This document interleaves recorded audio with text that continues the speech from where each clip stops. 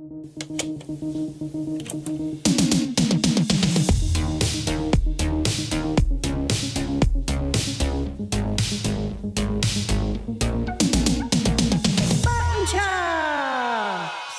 and welcome to the Button Chops podcast, the podcast where two miserable millennials from Northern England talk video games. My name's Chris. And my name's Matthew. And in our first ever episode, we're going to be asking, what's the crack with Cyberpunk 2077? One of the most anticipated games ever, Cyberpunk 2077, is a futuristic sci-fi action RPG based on the pen and paper game Cyberpunk, created by Mike Pondsmith. The release of the game was chaotic, eventually launching after multiple delays and causing a huge stir by virtue of the fact the game was riddled with bugs, especially so with the console version, who many have said was basically unplayable. It was made by Polish studio CD Projekt Red, who developed The Witcher 3, which is considered one of the greatest games of all time. And I'm actually playing it for the first time at the minute. You've played it a couple of times now, haven't you? Yeah, I've played it twice over the years. I reckon I played it when it came out, and I played halfway through like 3 years ago, maybe 2 years ago. Yeah. And you love it, don't you? Yeah, well, it was good at the time, but like as we've discussed recently, it's like skating around on ice. Yeah, it literally is. It's like a medieval roller disco. Ice rink simulator. It literally makes me nauseous play it. To be fair, I was playing it some more last night. This is my first playthrough. I've finally started to warm to it. It's like 20 hours in. It took me to start to get it. Yeah. I'm just into like the Novigrad bit. Yeah. The minute the landscape changed from being like a big brown and green landmass full of children pretending to like walk on tight ropes to being like a city with people in it, it's gotten a lot better. Yeah, you still got more to get though. Yeah, well, it's like you haven't even got that far. I know. Into it. Well, I'm like, it's 20 hours. I'm 20 hours in, but like people are saying the main story is like 60 hours, and I'm right at the start. So I must have wasted a shitload of time just doing fuck all. Yeah. I mean, I didn't actually finish the DLC. So I think I started Blood and Wine. But I didn't. I checked one of those like PlayStation Wrapped things. I don't know if they do that anymore, but they did it a couple of years ago. And I remember it saying that I played The Witcher for like 140 hours, and I was like, I didn't even finish it technically. You know what I mean? Well, I mean, yeah. There's I kind of have to compartmentalize when it comes to that sort of thing because I get freakishly completionist, and I'm like, I need to finish this. But like when I was playing Dark Souls 2, for example, there was one boss that I just quit. I was like, fuck this, I don't care. And it was really difficult at first admitting to myself that I wasn't actually going to technically complete Dark Souls 2 because I couldn't beat this last boss. So yeah. I think if you've beaten the main quest of the story, like you've beaten the game, you know what it is. Yeah, I think the DLC came back later, and actually the Witcher DLC like must have I think it took them about 2 years to get out. Classic CD Projekt Red. They probably had to spend all their time cleaning all the bugs out of the game before. So, my God. Yeah, which is what they're going to spend the next couple of years doing with Cyberpunk. Yeah, I heard they were pulling in the toilet sweeps and stuff. They're pulling in the cleaners from the offices. Getting them to program. Getting them to come up with new monsters. So literally all hands on deck. We have to get all of the staff who work at the company. Excuse me, have you ever read any fiction? Yes, sir, I have read fiction. I'm just trying to sweep the toilets up. Oh, no, it's all right. You go back to the toilets, but after you finish the toilets, would you mind staying overtime 8 hours to finish this monster design? There we have it. That's the state of the modern games industry. 50% of the staff on Cyberpunk were toilet cleaners. It didn't come out for like, I think maybe like at least a year and a half, I reckon, after The Witcher's main thing. So I'd already finished it. And then by the time they brought it back, you know when you sort of feel like you haven't played something in a while, and I can't just pick up like a story that I'm sort of halfway through when the DLC was sort of an extension of the story. Even though they sold the DLC as like a potential like standalone, where if you hadn't played the main campaign, you could buy it still and then start a character at like level 30, I think. But then you've like lost like all of the items, like the Witcher gear and stuff like that you can pick up. I was a bit like, why would you do that? So I insisted that I started again, which might be where I got my hours, actually. I think we might. So I started again just so I could be like, I know what roads Geralt went down half an hour ago. I think we've solved how you put 140 hours into The Witcher. There was an important detail that you left out. Just- I started the game again. Yeah, so anyway, back to Cyberpunk. I think people were expecting that this was going to be The Witcher 3, but set in a futuristic cyberpunk Night City. That's the setting of the game. So you've played it. I haven't played it. The minute the reviews came out and they were talking all about the glitches, I got really excited and was like, "Oh, that'll be really funny. I'll make some glitch videos and put them on YouTube."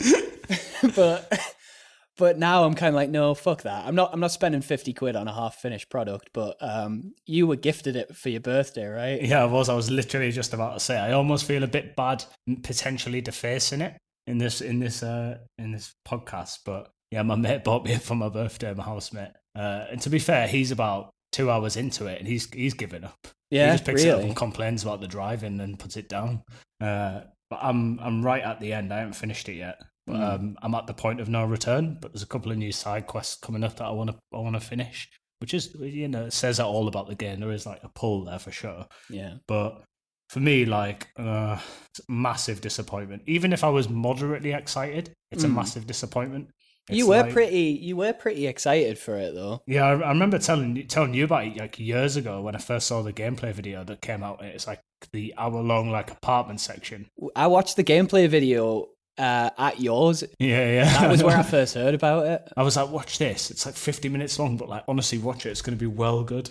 And even at that point, to be fair, I remember before like seeing like the cinematic trailer. I remember the first trailer where it was like the woman, where it was like the shots were coming down over her face, and it's like it looked epic, and it was all slow-mo, neon lit, like just classic cyberpunk as a genre.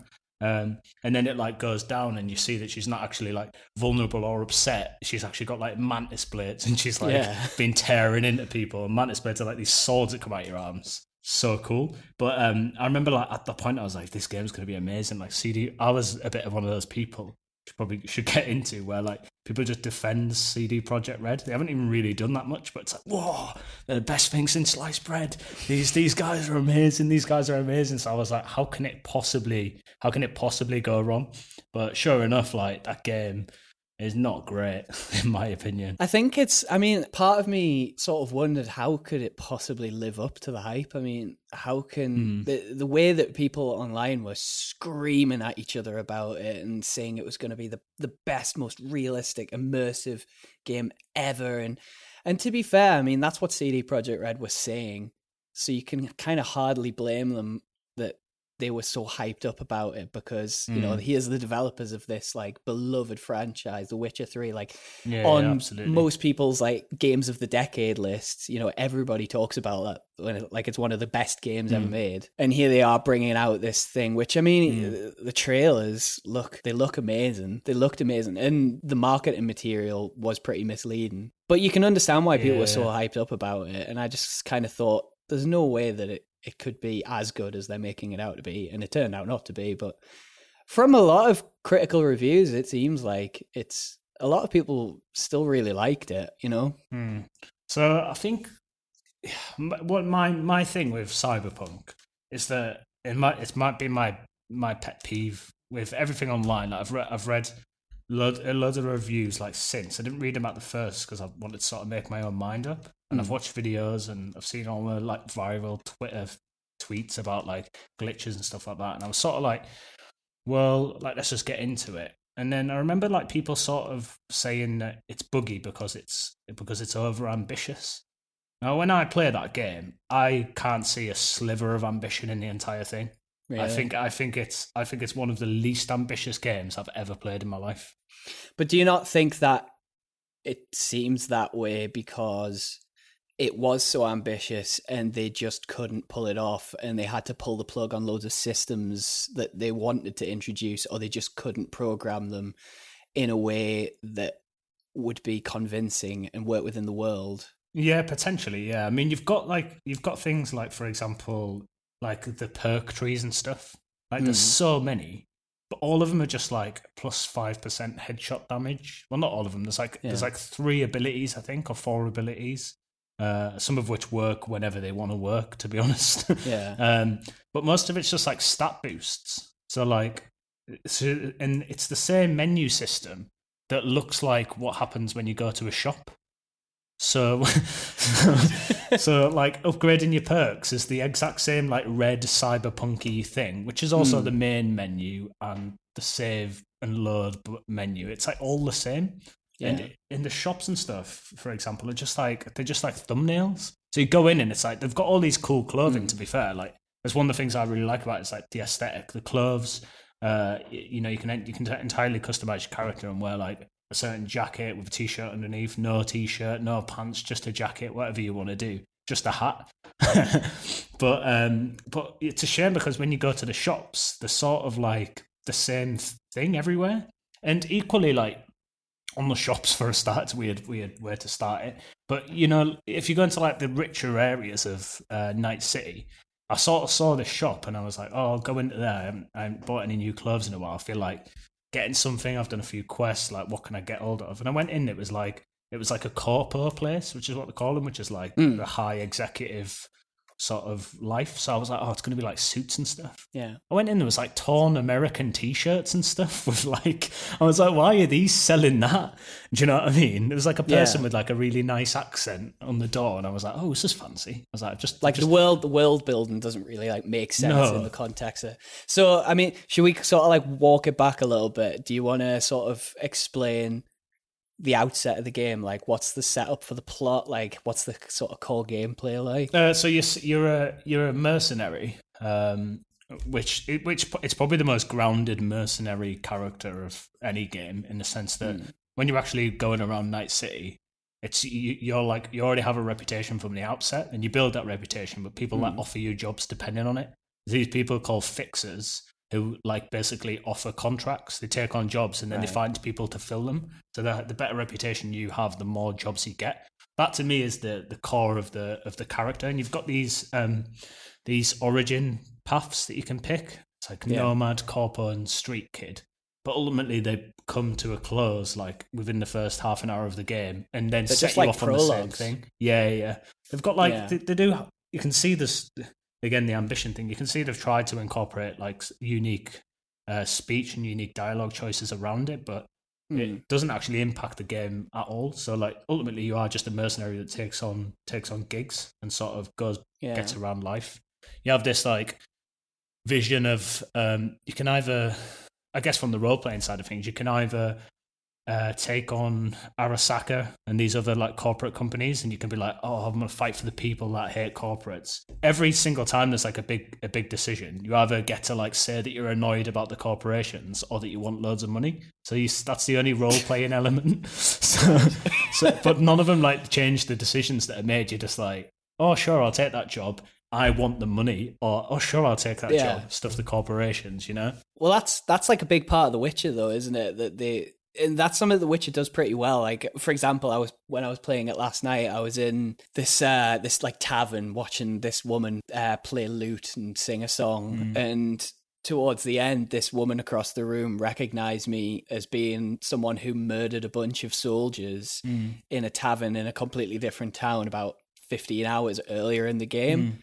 And in that encounter, I had the option, which I think because I'm not very good at any of the sort of negotiation in the game, I fucked it up and ended up having to kill all of them, which I actually didn't want to do. I didn't want to get into a fight, and I obviously like just couldn't read the room properly. So she came out and started going like, "Oh, you're a murderer, and then everybody kicked off and started having a paddy over it, and I had to go in the back room and get away from them.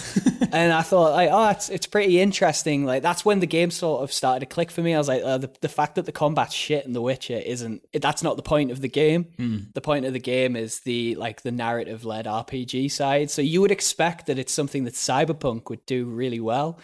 But everything I've heard about it, they say that kind of like the dialogue trees and the potential ways that it can impact the overall story don't seem to make that much of a difference. There isn't a difference. So my biggest thing that's niggled me with this game is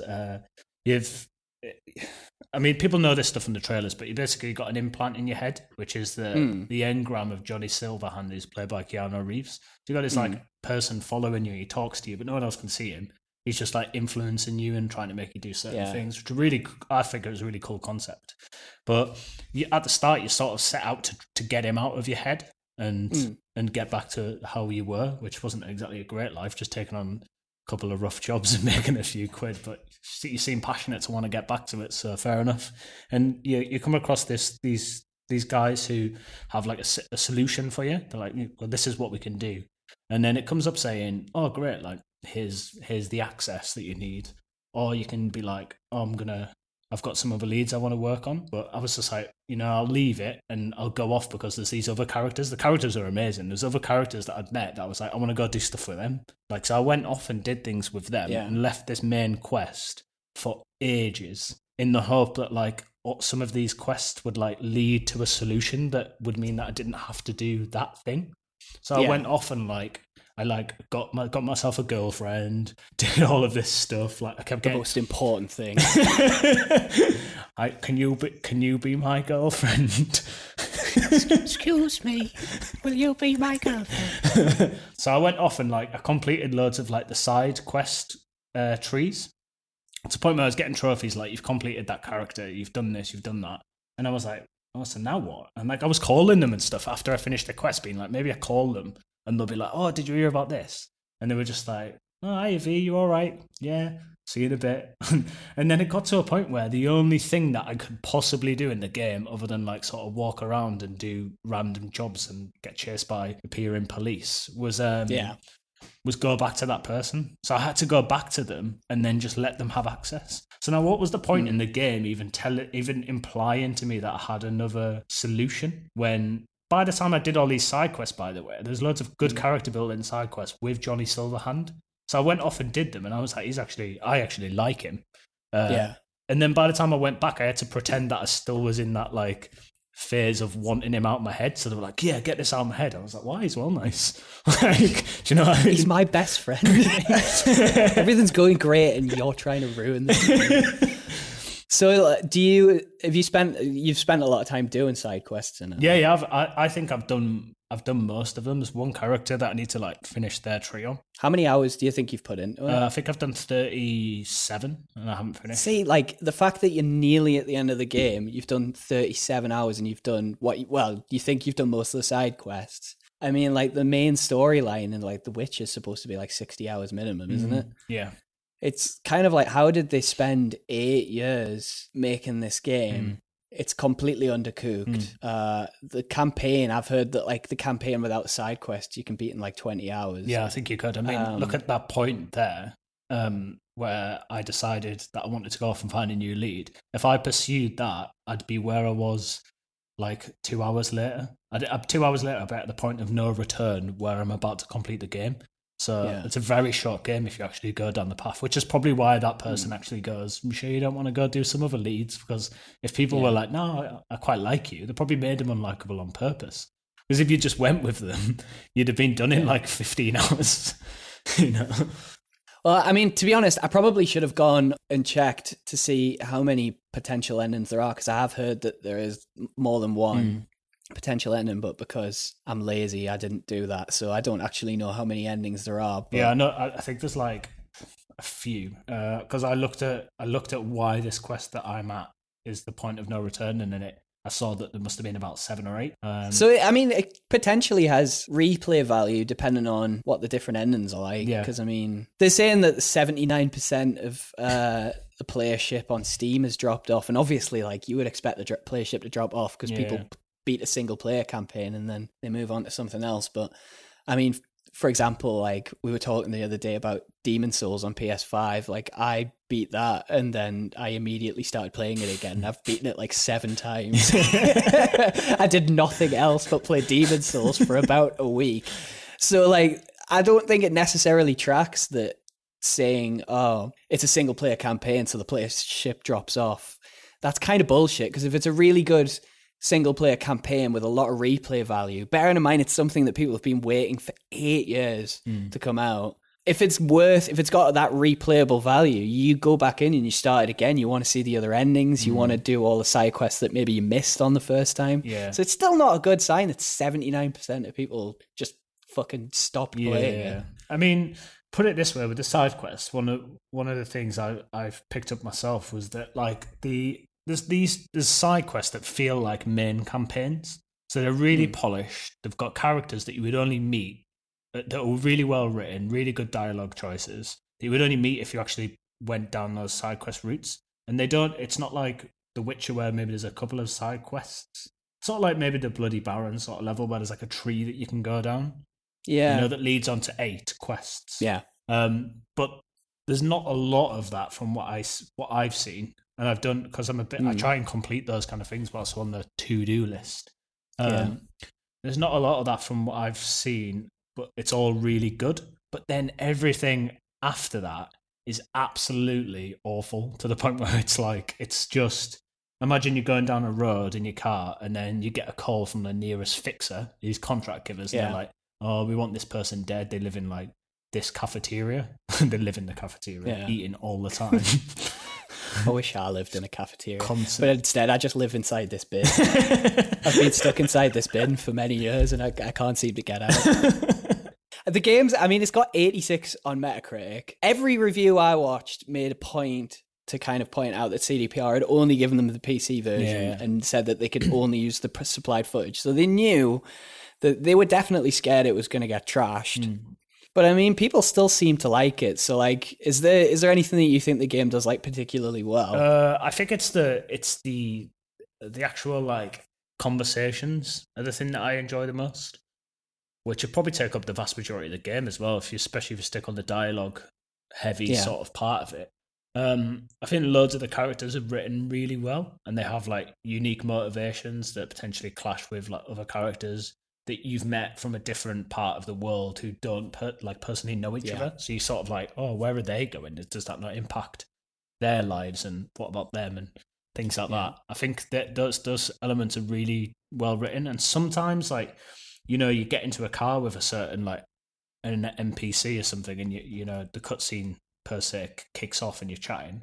They either like look great and talk really well, or they don't. It's sort of really inconsistent. There's sometimes where you get into. I remember I went to like this BD club, which a BD is like a brain dance where like it's people like recording stuff like people being killed or like having sex and stuff like that, and you get to go like relive them. And I went there and like there was loads of like really close like one-on-one conversations where the graphics and the character models and everything were like so well done, like really well polished. And I'm on a PlayStation 4, original PlayStation 4. But then there was other ones where you get into a car and like they look like flubber. they've got like eyes coming out of the face and smoke's flying everywhere, and it completely like breaks immersion. Like sometimes I found myself being like, whoa, this is well good, like sitting there with my controller like really interested in what I was saying. And then there was other times where I was just like bashing circle to get through what they were saying, because I was like, you're annoying me now. You're annoying me with how ugly you are. Well, that's the thing with it. I mean, I wanted to see how buggy it would be, but then it's also the kind of game where it seems like the immersion is the point. Yeah, it absolutely and is. I think your first playthrough of any game tends to be what sort of defines it in your memory, is how you kind of look back on it. And I didn't want to play it and think, oh God, remember Cyberpunk? That was hilarious. I wanted to kind of play it the way it was meant to be played, and at least then I could make some sort of objective as far as a subjective opinion can be, conclusion on like whether it was good or not. But I mean, like, have you found that there's a lot of bugs and stuff in it? I mean, you obviously played it on the PS4, so the answer's probably yes. I mean, there is loads. I mean, at the point where I am, I don't know what it is with the game, but at the point where I am really late on, it's like collapsing on itself. It's like got so bad. It's like a house of cards. It like gets worse the more you find out, the worse it gets, like by a long shot. And everything's sort of subjective on like I've found like that I've enjoyed the game better when like I treat it like I'm like a regular human being. And I like walk nice and slowly. I don't sprint. I don't run through a door. I don't want to do a quest too quickly. To the point where like I swear the game with cars was meant to be driven at the speed limit. So like, what's the point? I bought this like car, a really expensive car. It goes ridiculously fast, and if you get up to the sort of top speed, it just crashes because so you start getting faster, and then you see cars like spawning in front of you, but then eventually they spawn in right in front of you because you're getting too quick for the game, and then everything just freezes. I mean, I've seen some wacky shit online, like bugs and compilation videos, and for a game that sold itself on immersion. I've seen a lot of clips where your character's walking down the street and you see all these people in front of you, you pass them, and then you turn and look behind you and they've disappeared because the game is literally can't keep up with processing how much stuff is in it. Yeah. So the minute you can't see it anymore, it disappears. And it's like, well, that's not, I mean, maybe some people experience that in real life, but I've certainly never experienced people just disappearing around me, even though we obviously live in a simulation. So... yeah, it's kind of like, for a game that sold itself on immersion, the fact that you can accelerate your car at up to high speeds and suddenly the game can't keep up with what's appearing and popping in and stuff is just like... It's weird. It's weird that, like, there's another reason why I really believe the cars aren't meant to go fast. And, like, if you drive, I thought it was the car that I started with that it was annoying me. Like, some of the roads just go on, like, really straight forever. There's a road, for example, that starts in the Badlands outside of the city. You can see the city like slightly cloudy on the horizon, and you're like, well, I'm just going to drive to it. This will be cool.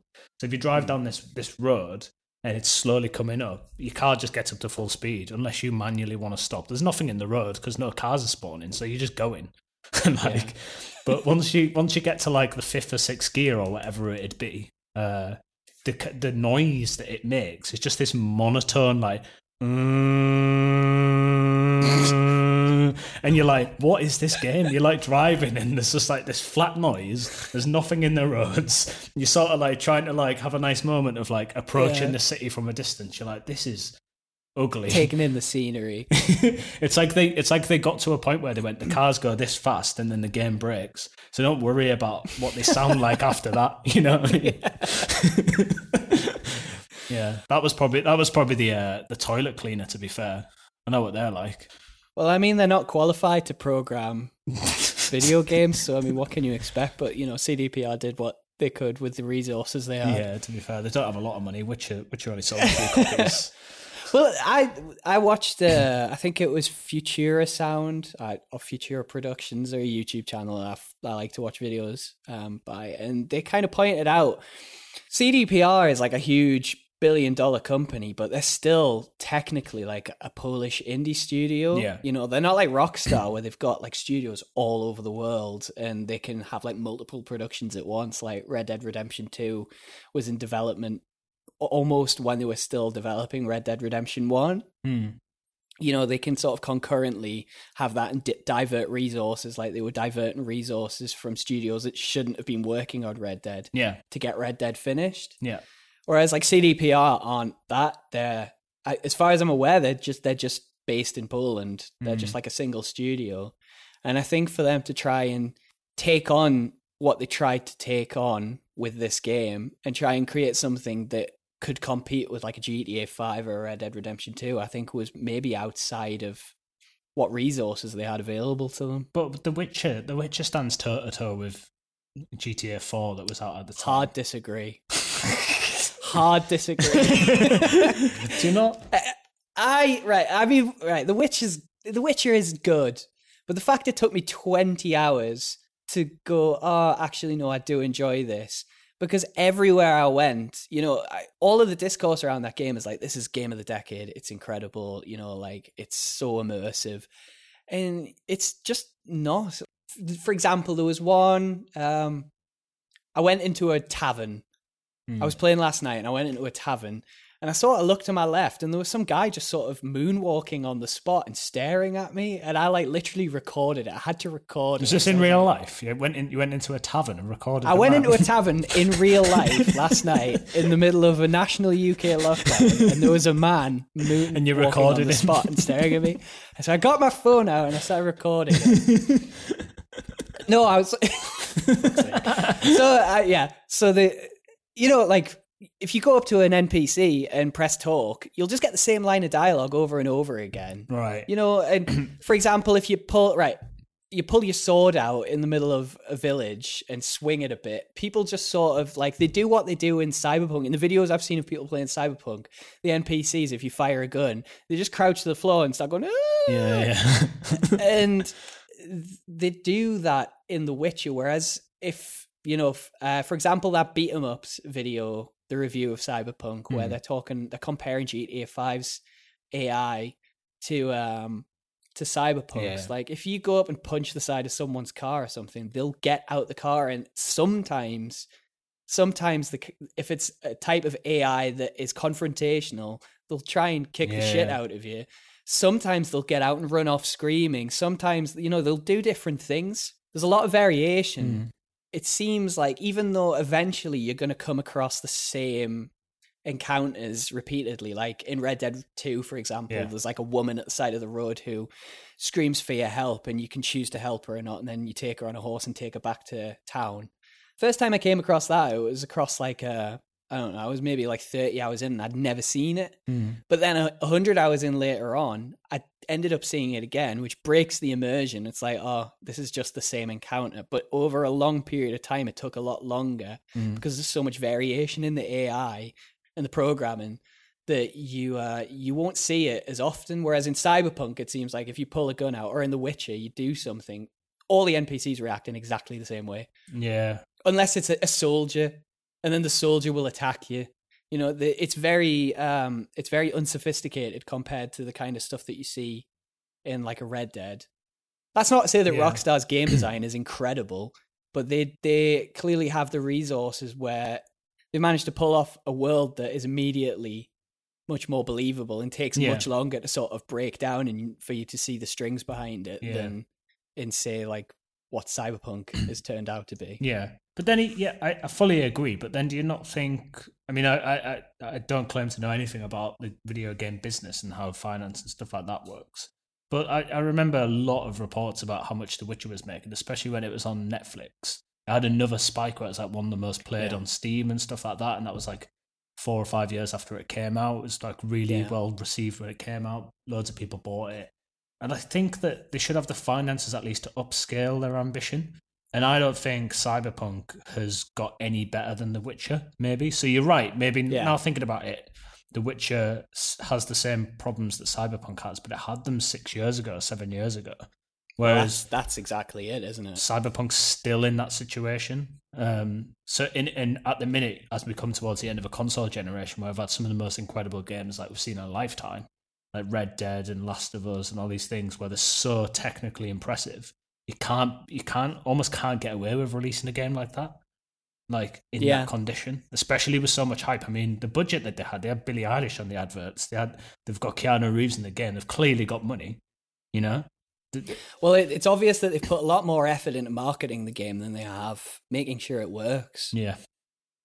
And I mean, I don't know. I'm very cautious about trashing them because, I mean, I think there are companies that do far more egregious things, like Square Enix releasing like looter shooter type shit with Avengers and, the EA and the Star Wars Battlefront games. Like that's garbage. Yeah. That, there's like an undercooked 6-hour campaign and then tons of microtransactions and things that are just designed to extract money from players. At least with Cyberpunk, it's a single player campaign with no microtransactions or any of that crap, and it's unfinished, and it's ridiculous that it's taken 8 years for them to release it in the state it's in. But I still don't really want to shit on them for it because they'll obviously patch it out and improve it, and it's been such bad publicity for them that it's obviously really damaged their public image. And I think like 6 months to a year down the line, I think the game will be a hell of a lot improved. I mean, like, do you remember No Man's Sky? Yeah. People were talking about that, and I can't remember the guy who runs that company, but he was, really bigging it up in all the marketing, and then it released, and it was just like this giant empty universe with nothing to do. Yeah. But now it's kind of hailed as like one of the best sort of online games you can play because they put so much effort and resources into fixing it, and I think that Cyberpunk will go that way. Yeah, sort of. But I almost think that, we were just talking about bugs and stuff there, and you mentioned about the crowds. I actually don't think that the crowds it's not patches, it's actual game design. It's something that they've consciously decided to do. Like they've gone like, when they look over there, we need the crowd behind them to like disappear. They've decided that if you park your car in front of another car, none of the cars have any idea how to get around that car. Like they'll just sit there because they haven't programmed anything else. They've programmed like a core basic level. So what is a patch when it's actually just patching a replacement gameplay code? And I don't think a lot of the game can be like properly replaced. I don't understand game design enough to comment on that. Perhaps they can fully overhaul things that just don't work. I mean, there's still horrible bugs in The Witcher now. You know, I was playing the Crones of Crookback Bog quest, and after I can't even remember what I had to do. When I got back to the bog and met with a cutscene where they come out, spoilers for anyone who hasn't played The Witcher, but they come out of the tapestry and speak to you. There was just no dialogue. Really? There was no dialogue. Actually, Geralt's dialogue still came in. There was subtitles, so I could see that they were talking. I mean, you can't tell. This is one thing that really bugs me about The Witcher is like all of the characters are really over-animated, so they'll be standing sort of flopping around while they're talking here to sort of indicate that they're the character that's talking when you're any sort of distance back from them that you can't see their mouth. So they're sort of flopping about and the subtitles on. And I'm like, I think I'm supposed to be hearing dialogue here, but instead all I can hear is flies, some sort of wind, and then occasionally, no lies, occasionally I'll just hear like a and I'll be like, I think what it is it was like maybe they've tracked the dialogue on a couple of layers and pitch shifted it to make it sound really eerie, because when you heard the voices it had that sort of like horror voice effect when I heard them earlier in the game. So I think I was getting like individual bits of like audio from the dialogue track, but not the full dialogue track. And I was really pissed off because I saw when I first got to that part of the quest and you're dealing with these three witches and they're in a tapestry and they're talking to you through this woman. And it's like, it was like folk horror. It was like a really good folk horror. It was like a Robert Eggers film, you know, it reminded me of The Witch. And I was like, oh, I'm really digging this. I can't wait for this to develop. And then I got back and like all the dialogue broke. I couldn't hear anything and it ruined the immersion. Yeah. And I'm thinking like, this game came out in 2015. How is this not being fixed? Yeah. So, I mean, I guess maybe I'm being a little over optimistic when I say that maybe they'll fix Cyberpunk. They probably fucking won't. They've fixed it. They've actually fixed it a bit now, to the point where when it first came out, when I first put the disc in on that first day and played it, I think I got like an hour and a half in it. As soon as you got out of the sort of tutorial, the on the rails section, and they were like, "There's your car." Like you press right, the car doesn't even come. Like you press right again, where's the car? You press right. You press right again. The Witcher? Is it like The Witcher where you whistle for your horse? And it literally is. You whistle for your car. It literally is. You press right, whistle for your car, and it trots up to you. The car just like appears like down the road. It's like they've got away with doing it because everything else is disappearing and appearing. So you can actually just be in the street and just go, oh, I need my car. Press right. Here comes the car. Like there's no explanation. There's no fascinating lore behind why the car comes. It's just it's always just teleports in. It's always round the corner. Plus, like you get more cars. So when if you hold right, you can pick which car you want to turn up. So it doesn't even make sense that one car would always be round the corner. Like you can't have an army of cars. That's like pretty funny. Round the corner. So can you carjack people? You must be able to carjack people. Yeah, you can. Yeah. And sometimes at first, like when I first left, you know, you get. If you've got like a different body stat, you can break into to other people's cars. So if someone's coming down, they've got like a muscle car that looks a bit fast, you're sort of like, oh, I want to get that. At the start, I couldn't actually break into some of them because I didn't have my body stat high enough. So like the strength, which I actually really liked. I was like, that's a really good idea. I've never seen that before. So I like chucked a bit into the body stat and I must have got it up like 3 points. And I'm about level 30. So I haven't really afforded that much of my time, and I've never been restricted from a car since the beginning of the game. Yeah. But do you find that the like the skill trees are kind of worth investing into, or is it some of them, I find it kind of shallow? There's so many of them, and the menu's so ugly that when you go into it, it's sort of like it breaks them into like 5 sections. So there's like technical, reflexes, body, and something else. And when you go into them, there's then like perks attributed to like subcategories. So if you go into body, for example, whilst we're on about that, it's like there's like a brawler one, and then like an annihilation one, and the brawler one's all like fighting. Which, by the way, I don't know why anyone would ever want to choose to do on that game. And Annihilation's a bit more like HP and like how many health points you got, like how many bullets you can take, like how much you can carry and stuff like that. But there's like 2 or 3 subcategories in each perk, so you have to like go into them and go into another one. There must be, I think, there was about 13 different subcategories of perks, so I never really knew what I was like working towards, because none of them really presented me like, for example, what they could have done is the mantis blades are really cool. I was really excited to get them.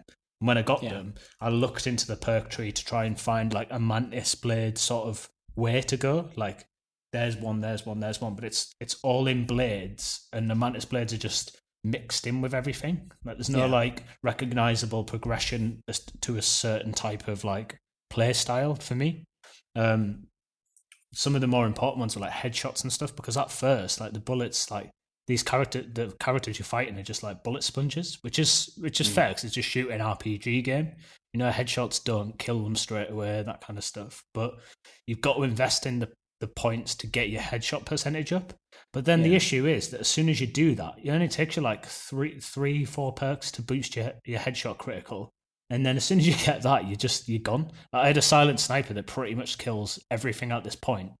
Yeah. If I get him in the head, especially if they don't see me first, which is breaks the game. Sort of cool, but there's no middle ground. You go from like not being able to do anything to being able to like kill everyone. And there's snipers which are like, and this sounds cool, the snipers where they're like smart snipers, so they like automatically hit them in the head. So what I can do is I can get a smart sniper, and with my character build now, I could just run around with a sniper, not aiming or anything, big heavy thing, running around just going bam, bam, bam, and the bullets like just fly and hit people in the head. Just steamrolling everything. Yeah. So do you think that's maybe like a bit of an issue with, again, going back to kind of what CDPR promised, that it was going to be everything, that like maybe the gameplay elements just don't mesh that well. Like they tried to do everything and ended up not doing any of it well. Yeah, there's just no feeling of having something and then being like, oh, I wish I could do that, and then slowly becoming like something. Yeah, it just seems like you go from nothing to everything, to be honest. Yeah, because I mean, like that's what I love about the Souls games is the actual building the character, like deciding that you're going to do like a strength or a dex build, and then slowly leveling up, putting your points into it so you can use the weapon that you want to use, and then leveling up that weapon, and then like you, even if you know how to play those games, especially like Dark Souls 1, within a couple of hours you could have a game breaking build, but you really have to earn it. So it feels totally, it doesn't really matter that much that you steamroll everything in the game from that point, because if you knew what you were doing, like you really had to work for it. That's really satisfying. Yeah, you needed a couple of playthroughs to get to that point of like understanding and things like that.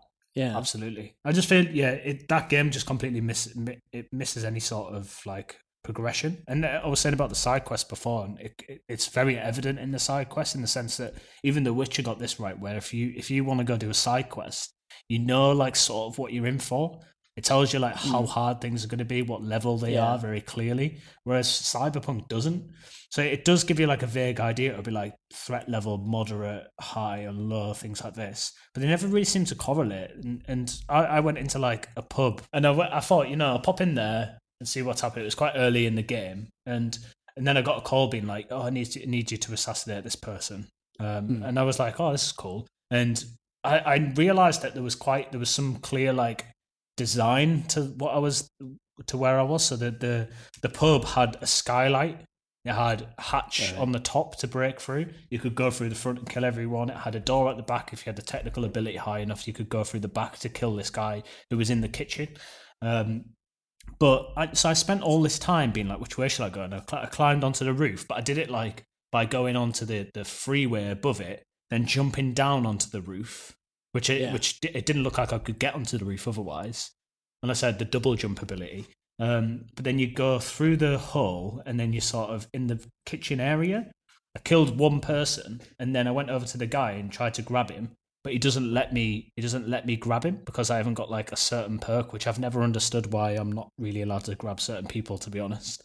So I grab him, he turns, pushes me away, starts shooting me. Everyone shoots me. I'm dead almost instantly. I managed to get one shot on him with a shotgun, and I kid you not, his health must have moved like the smallest amount that even my TV didn't even process it. It was that small of a pixel. You know, it was just like I shot him right in the face with a shotgun. The health went down a tiny bit, and then the rest didn't bother. Yeah. It took me like half an hour to get there and think of all this strategy to get in, to only then realize that it's literally impossible for me to do, even if I come up with the right solution, because the game didn't tell me that they're like level 40 or whatever they are. You know what I mean? So it doesn't clearly communicate like what it is that you're looking for. And if you look at your quest, you're not like, that sounds really cool, but I need to go level up, or I need to go get a better gun and come back. There's no idea. I have no idea what I'm working towards throughout the game. You know? So it's weird that they've sort of taken a step back in that respect. Yeah. Like, why have they not included things that they had already sort of solved in previous games? Well, some of the early gameplay footage actually showed the enemies with levels and proper health bars above them with like names, just exactly like The Witcher, but they've just got rid of them. I don't know why they'd get rid of that, because they must have some sort of level, you know? I think all of it is going to, like, ultimately just has to chalk up to they've cut stuff out during a rushed and poorly managed development period. I mean, I think that's really what it seems. It seems like the whole thing was just really mismanaged. Yeah, absolutely. I mean, there's one really evident bit where there's quite a lot of this actually, but there's a perk which is like, if you grab someone, you can hold them and then you can shoot the enemies. Oh, no, sorry. It says there's a perk that you can get. If you grab people, it gives you a damage bonus whilst you're holding them to shoot other people. But it is literally impossible for you to do that. But it says I've seen that. in the image of the perk, it even has you like holding someone and sort of like pointing a gun at another person. It's like, oh, I get a damage bonus for this. Like, this thing is impossible, but surely at one point that was possible, and they've just gone like, oh, I'll get rid of that, but they've left that bit in. You know? You can get a perk where you can upgrade your character to whistle, can't you? Yeah. That'd get your car to turn up. That was. How long did you spend on the character creator? Good like hour and a half, I reckon. Maybe even an hour. And it was all for nothing because you can never see your character throughout the game. To be honest, I like didn't mind. I thought I saw her, I played as a girl, enough. There was parts where you could go in the mirror. There was certain like new chapter starts where you started in the mirror and it reminded you what she looked like. When you're equipping guns, you always see her. So you can't actually get away with equipping guns without going into the menu, which has your character wearing all the clothes. So you can sort of tell what you are without sort of seeing yourself. Yeah. And in a weird way, again, it's quite like real life because I don't see myself often. Do you know what I mean? I see my arms.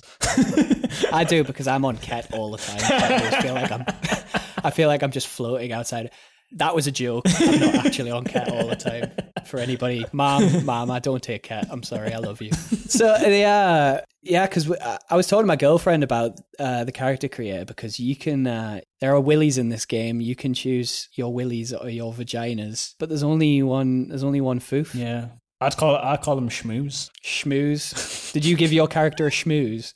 Yeah, she's got a schmoo. She's got a schmooze, right? Yeah, cool. yeah. I just think, it's like, why are there two dicks and one schmooze?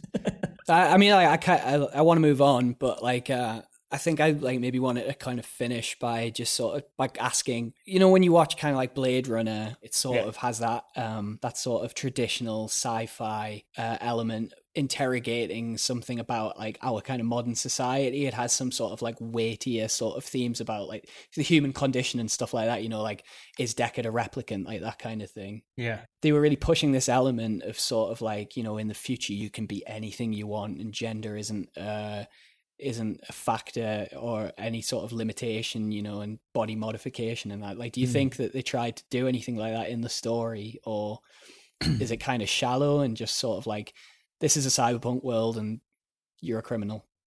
I mean, or whatever it is that you are. I mean, I'd say the story itself of Johnny Silverhand does sort of pose science fiction personality, who are you sort of descriptions where, like there's opinions where Johnny Silverhand will say something and they tee it up where it's like, you're going to become Johnny Silverhand, he's going to take over you. And he's talking to you and you start to like him and then you start to agree with him and then do things that he sort of wants you to do. Yeah. So you lose where you set off as V and you become V/Johnny Silverhand doing Johnny Silverhand's bidding. So there's that kind of like, there is definitely an element of like personality and how science can alter someone's personality.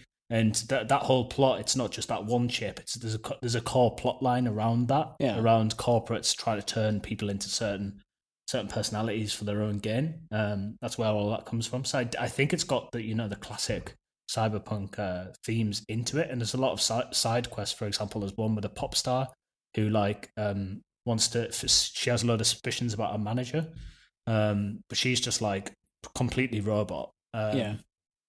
And then spoilers, how I did it anyway, she ended up like killing him. And then when you go in, you're sort of like, whoa, no, like bloody hell, like is everything okay? And then she sort of like just was like, yeah, couldn't care less. And then you're a bit like, oh, you know what I mean? So they've got like a lot of those kind of android-y themes as well of like, how far can that go and how empathetic. Do you think it does it well? I think it does it well, yeah. It doesn't do it extremely well. Yeah. And there's a lot of source material to be referenced. But it does it well. I would say maybe in summary that one of my only things with it is the aesthetic and how the overall game and the laziness and the bugs can actually completely break the immersion. One of my things was when there was like a parade. And this was a really standout setting for me. I was like, whoa, there's suddenly like loads of people on screen. They were everywhere to the point where you couldn't even get past some people. Yeah. And you're bursting through this parade and there's these like fish and dragons like coming through the streets, and you're like supposed to be about 500 feet up on like some bridges going across different skyscrapers. It's proper cyberpunk. Yeah, it sounds very Blade Runner. Yeah, and the fish are like coming down. It's like really cool, and then you're like, right, you got to follow the guy you're with, and then the fish just start going through the bridges. And then I went off and like killed someone, and then I turned around, and the fish. So these really pretty hologram, light up, like beautiful setting fish. Literally, by the way, just turned into fish. There was a fish model underneath the skin. so the fish that was flying through the air, right, as a hologram, turned into a fish. It sounds like you had some sort of psychotic break while you were playing. Like, just sort of trailed off into a weird paranoid rant about fish. No, and then there was a. Is this a bug? No, I don't know. I think so. At this point, what's a bug and what's a gameplay decision? Maybe it was a story arc. But it sums up Cyberpunk for me in the sense that it's so broken that even the things that it sets up that you really, really want to enjoy and you get yourself so excited about are broken, and then you come out of it being like, what have I just done? Like, it didn't just turn into a fish for a second, it stayed as a fish. And then the dragon was a dragon. So it's like, why have they even programmed an actual fish? Why don't you just put a hologram in it? It's a fish. It's a fish. It's a fish. What I'm gonna do is I'm gonna cut just this bit of the podcast up and put it up as our first YouTube highlights reel.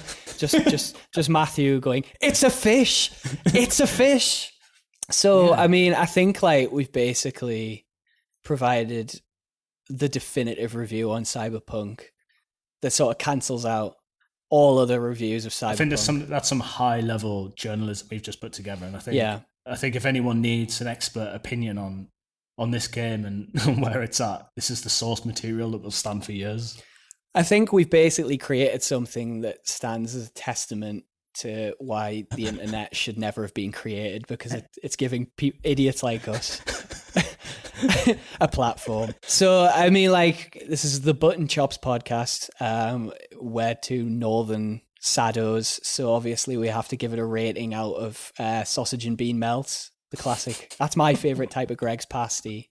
all Northerners only eat Greggs. We get Greggs rations from the government, and we live off pasties. So how many sausage and bean melts out of 10 would you give Cyberpunk? 6.5 sausage and bean melts. That's pretty harsh. That's where it is.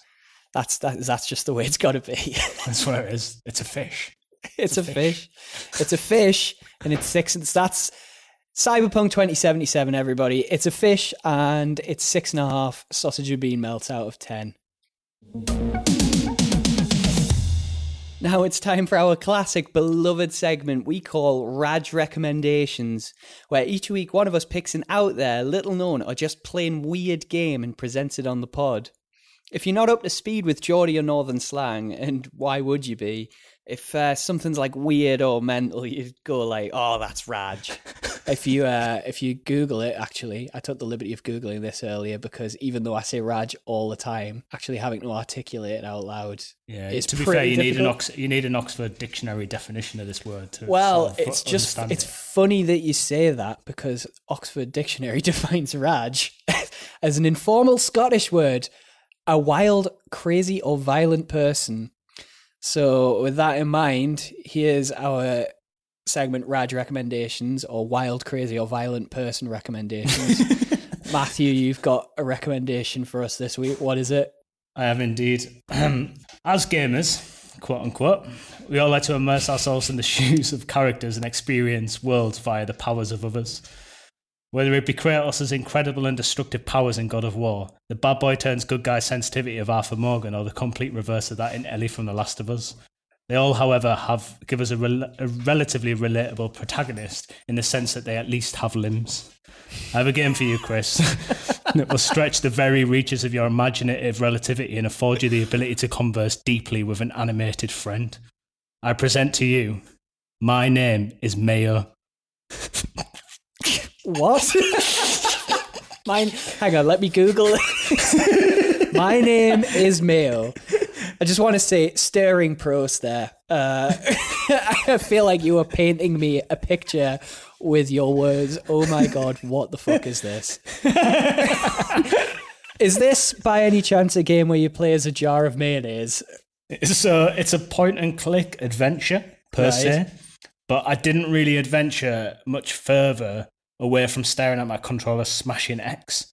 So this game there's a tub of mayonnaise in the middle of the screen. You've got a cursor, and I don't know why there's a cursor even there, to be honest. Right. So that you're a cursor and you just click the mayo a few times and it unravels certain plot lines. So for example, you bash it 10 times, you unlock a plot line that if you then change its outfit, so it might have a guitar, it might have like a nice hairstyle, it might have a bikini. You start hitting it a bit more and you unravel like a deeper, more existential plot line from the tub of mayo. By any chance, did you make this game? Is this a game? Are you trying to push a game that you've made yourself onto me? Yeah. So it's like, by the way, as well, these are some of the easiest trophies I've ever achieved, and I feel very proud to have them in my trophy cabinet. It took me 55 minutes ish to get platinum. Fuck me. I at one point I just smashed the X on the mayo so many times that I was getting trophies too quick for the PlayStation to tell me what trophies there were. So it was like a backlog of trophies. You had to pause the game for a minute and just let the trophies play out so your PlayStation doesn't overheat. For reference, I've platinumed God of War and it took me 113 hours to do that. Yeah, well, I've platinumed My Name is Mayo and it took me 55 minutes, mate. Just to paint a picture for people out there, I'm looking at promotional material for My Name is Mayo on Steam, and it basically looks like just an advert for mayonnaise with the tagline "Mayonnaise taken to the next level," and like a 50s housewife holding a spoon saying, "I wish my man was this smooth," which I think to myself quite often. So this game really sounds like it's up my street. So I wanted to read dogs are mental. I wanted to read a plot line that I unravelled from a various adventurous clicks of mayo. When I was a young kid, I wanted to be a rock star. I can relate to that. My dad wanted me to be like him. an ordinary mayonnaise. I'm like, oh, class, I want to know where this one's going. The next one I have to hit X 400 times on the mayo. I've got to hit him whilst his label says ordinary mayonnaise. So I've got to hit him 400 times or something to unlock the next bit. So I had some identity issues. I don't want to be a top seller mayonnaise like him. Smash the mayo a few times. I just want to play my guitar with my glam style. Mayonnaise gets a guitar, he gets a guitar. I'm on the edge of my seat here. Literally. In the end, my dad supported me, but now I want to be a mime. That's it. And that to me is one of the best conversations I've had in person with anything. In person with a mayonnaise since 2019. I haven't really conversed much deeper than that with anyone in quite a long time. So, well, we've all been going through tough times recently. I don't understand anything that you just said to me. But thanks for your recommendation. That was your Raj recommendation for the week. I'm going to go away and platinum My Name is Mayo for 55 minutes. If I get anything slower than 55 minutes, I'll be ashamed. So have you been playing anything else? Or this is down in my notes as what else have we been playing / watching 4 to 5 minutes? So if anybody has any ideas for what we can name this segment, because we kind of like ran out of ideas at Raj recommendations, let us know. Our creative endeavors came to an end. They burnt out. There's only so much that two people can do, especially when they're living on a diet solely of sausage and bean melt. It really impairs your brain function. What else have you been playing or watching or anything? I've been playing Ni no Kuni 2. I have never heard of that. Dog's got my phone. He's just yawned. So I took it off him. Ni no Kuni 2 is a RPG, which is designed artistically by Studio Ghibli. All right, cool. So it's got like nice little cute monsters. It's like Pokemon meets Final Fantasy with a Studio Ghibli like tinge. And the story itself was like really cool. I really liked it. I've never played it, so I'm playing Ni no Kuni, the first one, and that was actually a PlayStation 3 game remastered on the PlayStation 4. So it has aged a bit. Yeah. It sort of feels like it's so simple in an essence. It sort of reminds me of like PlayStation 1 days, like playing like Toy Story or something like that, or Rugrats. Oh, you know? Everything's just really slow and sort of like cutesy, but it's really good. It's a story about a boy who goes to a different dimension to sort of save his mum, basically. Sick. To everybody listening, that's Matthew's dog Finn. He's saying hello. Yeah. He's the third host. He's the third host. Once we've finally succeeded in teaching him to speak, which will be soon, he will be joining the podcast. Yeah, I reckon it'll be pretty soon. Yeah, I mean, I had him on My Name is Mayo a bit yesterday, just smashing X for me. You needed to go to the toilet, so he took over for a bit. Yeah. I was like, come on, get off your pop. But yeah, Ni no Kuni is really good. Been watching Queen's Gambit, finished that. Yeah, I still need to watch TV things. I thought it was one of the best TV shows I've seen in ages.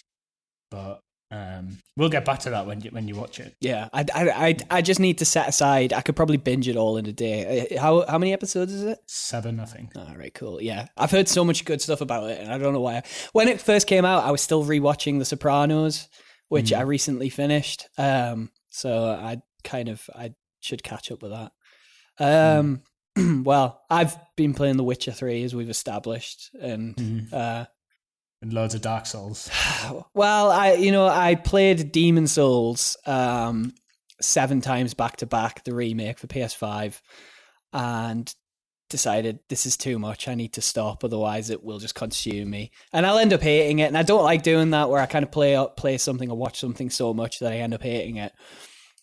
So I've put that aside. But I just finished this week Ghost of Tsushima, which I decided not to get when it came out, because I'm so fucking sick of open world games with maps full of map markers, and I was really put off by it. But repeatedly I kept hearing that it was one of the best games of the year, even though it got really mediocre reviews. And I can confirm it is one of the best games of the year. I absolutely loved it. It's a little slow to start. The first act of the game is kind of, the plot doesn't seem very interesting and there's a lot of sort of busy work. If you get through the first act and then just focus on the main story on the last two acts, it's got one of the most emotional endings to a video game I've played in a long time. And I just loved it. It had a great story and it's hands down, I would say easily the best looking game I've ever played. I think it's just stunning. Like the open world is beautiful to the point where you kind of like a lot of open world games, you'll play them for a while and you get used to the aesthetic and then you stop sort of noticing how good it looks. But throughout a nearly 40-hour playthrough, even towards the back end of the game, I was still having to stop and just kind of sort of take in the environment because it was just, it looked so good. Isn't it really inspired by like Eastern like paintings and stuff like that?